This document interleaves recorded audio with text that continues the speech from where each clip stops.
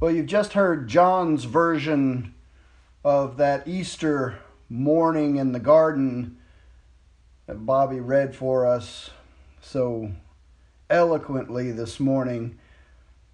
The lectionary, if you follow it, also gives us Mark's version of that same glorious event. It's a little bit shorter, but it has some interesting perspectives. It reads like this: When the Sabbath was over, Mary Magdalene, Mary the mother of James, and Salome bought spices so they could embalm him. Very early on Sunday morning, as the sun rose, they went to the tomb. They worried out loud to each other, "Who will roll back the stone from the tomb for us?" Then they looked up, saw that it had been rolled back. It was a huge stone, and they walked right in. They saw a young man sitting on the right side, dressed all in white. They were completely taken aback, astonished. He said, "Don't be afraid. I know you're looking for Jesus, the Nazarene, the one they nailed on the cross. He's been raised up. He's no longer here. You can see for yourselves that the place is empty. Now on your way, tell his disciples and Peter that he is going on ahead of you to Galilee. You'll see him there exactly as he said." They got out as fast as they could, beside themselves, their heads swimming, stunned. They said nothing to anyone. Now, in the earliest manuscripts of Mark's gospel that have been found, this is where Mark's gospel ends, right here at verse 8. And some translations of verse 8 are even more abrupt and disturbing to us, like the New Revised Standard Version, which reads as follows: "So they went out and fled from the tomb, for terror and amazement had seized them, and they said nothing to anyone, for they were afraid." Terror, amazement, which might best be translated as overwhelming bewilderment or confusion.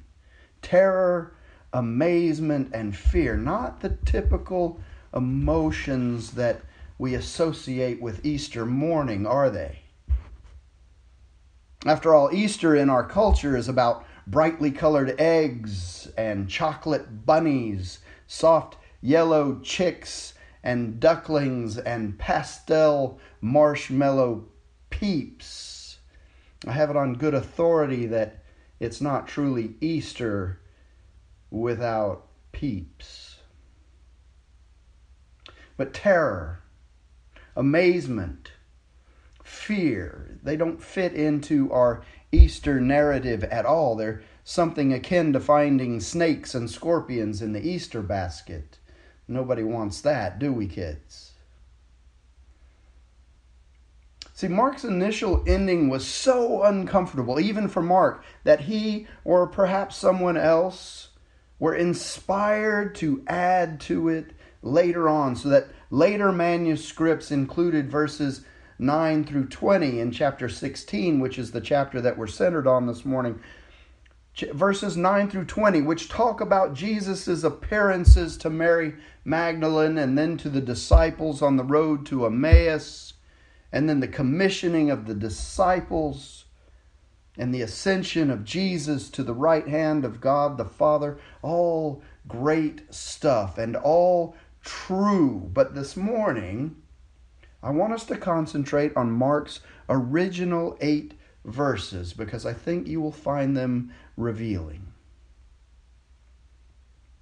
See, in verse 1 of chapter 16, Mark tells us that Mary Magdalene, who was the woman out of whom Jesus cast the 7 demons, Mary, the mother of James, who's sometimes referred to as the other Mary, and Salome, who was the mother of James and John, the sons of Zebedee. She was Zeb's wife, not to be confused with a different Salome, who was the daughter of Herod II and Herodias. She was the one, if you remember your scripture, who demanded the head of John the Baptist be brought to her. These 3 women bought spices after the Sabbath had ended, and they went to the tomb to anoint the body of Jesus. But there were wrinkles in their plan, however. Things that they hadn't quite thought through. And for example, how would they roll away the huge stone? Or for that matter, how would they convince the guards to let them even approach the tomb? How would they deal with the reality of decay and decomposition that would already be well underway in the hot climate after a day and a half? And for that matter, why would they even want to anoint the body again after Nicodemus, if we read Scripture, had already wrapped the body in 100 pounds of myrrh and aloes before they sealed the tomb? See, clearly these women were not expecting a resurrection to have taken place, even though Jesus had told them many times before that he would rise from the dead. Clearly, they were driven by a different set of expectations on this particular morning. They hadn't thought it through. But then, love often causes irrational actions, does it not? Love often responds with little thought ahead of time. It tends to be spontaneous and illogical. It's driven more by passion and compassion than by conscious thought. And so, driven by love, they went to the tomb. And when they arrived, the Scriptures say the stone is already rolled away. And when they look inside, they're not greeted by the body of Jesus. They're greeted by an angel dressed in white. And they are afraid. But the angel says to them, "Do not be alarmed. You are looking for Jesus of Nazareth, who was crucified.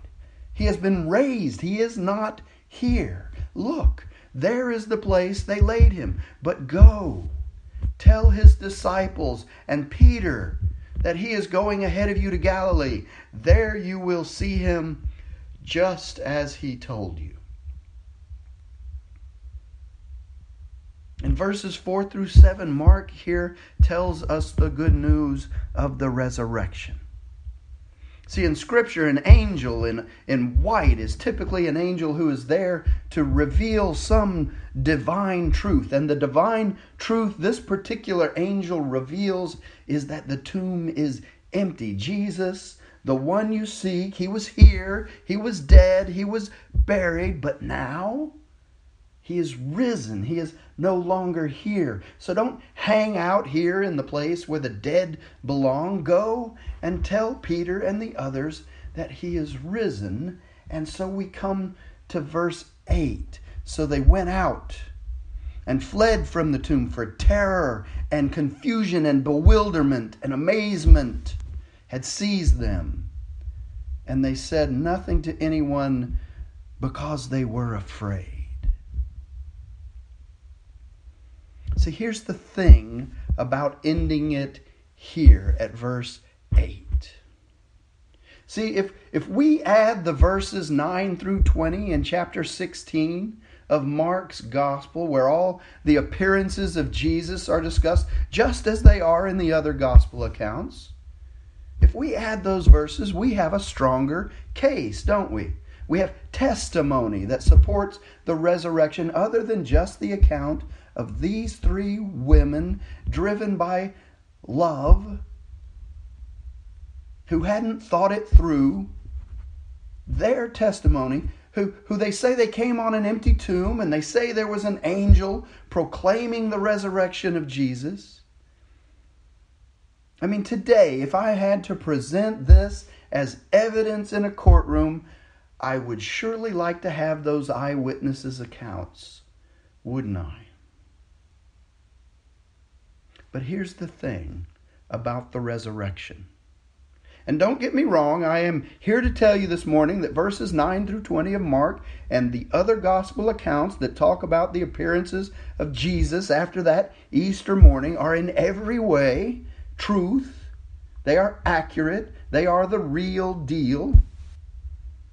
But the thing about the resurrection in Mark's original gospel account, in these original 8 verses in chapter 16, which was the original ending of Mark's gospel, the thing about the resurrection here is that it's not a question of evidence, even though there is plenty. It's not evidence, but rather it's a question of faith. It was a matter of faith then to those 3 women, and it is a matter of faith now to this congregation, in fact, to all of Christianity, in fact, to the world. Either you believe it as a Christian, or you don't, and you can't call yourself Christian at all. Because the gospel of Jesus Christ has never been about evidence. It has always been about faith. Now, why were the women in a state of terror and confusion and amazement and bewilderment and fear? Well, because, oh my God, suddenly it was all true to them. Suddenly the teacher was no longer just rabbi, but was God incarnate. Suddenly Jesus was everything that he said he was, and now it was their turn to respond appropriately, to do as the angel had said, and to go tell others that Jesus is risen, that Jesus was indeed who he said he was.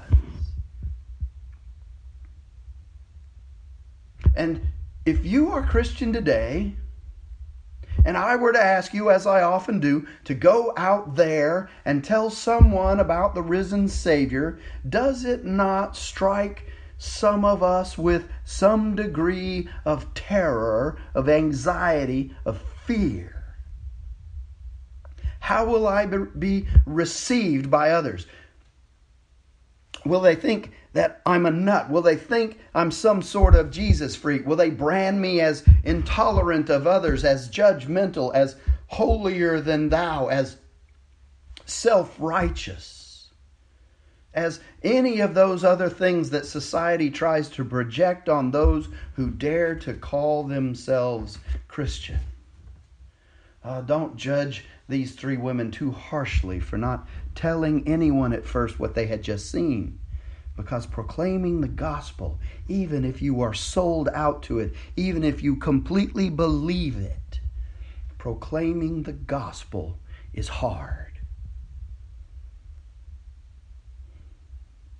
But hear me now.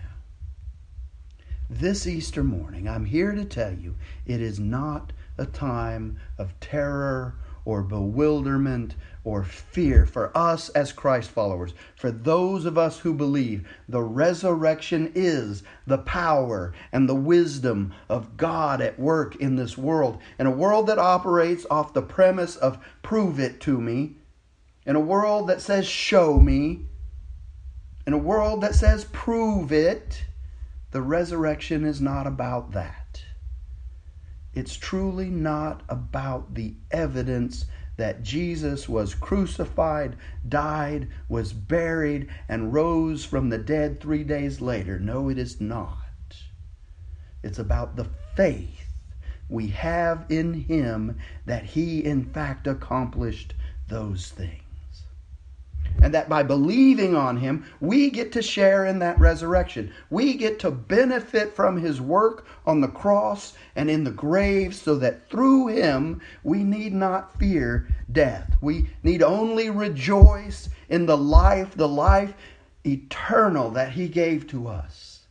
And the hope that we have in him that he will come again very soon and take us home with him.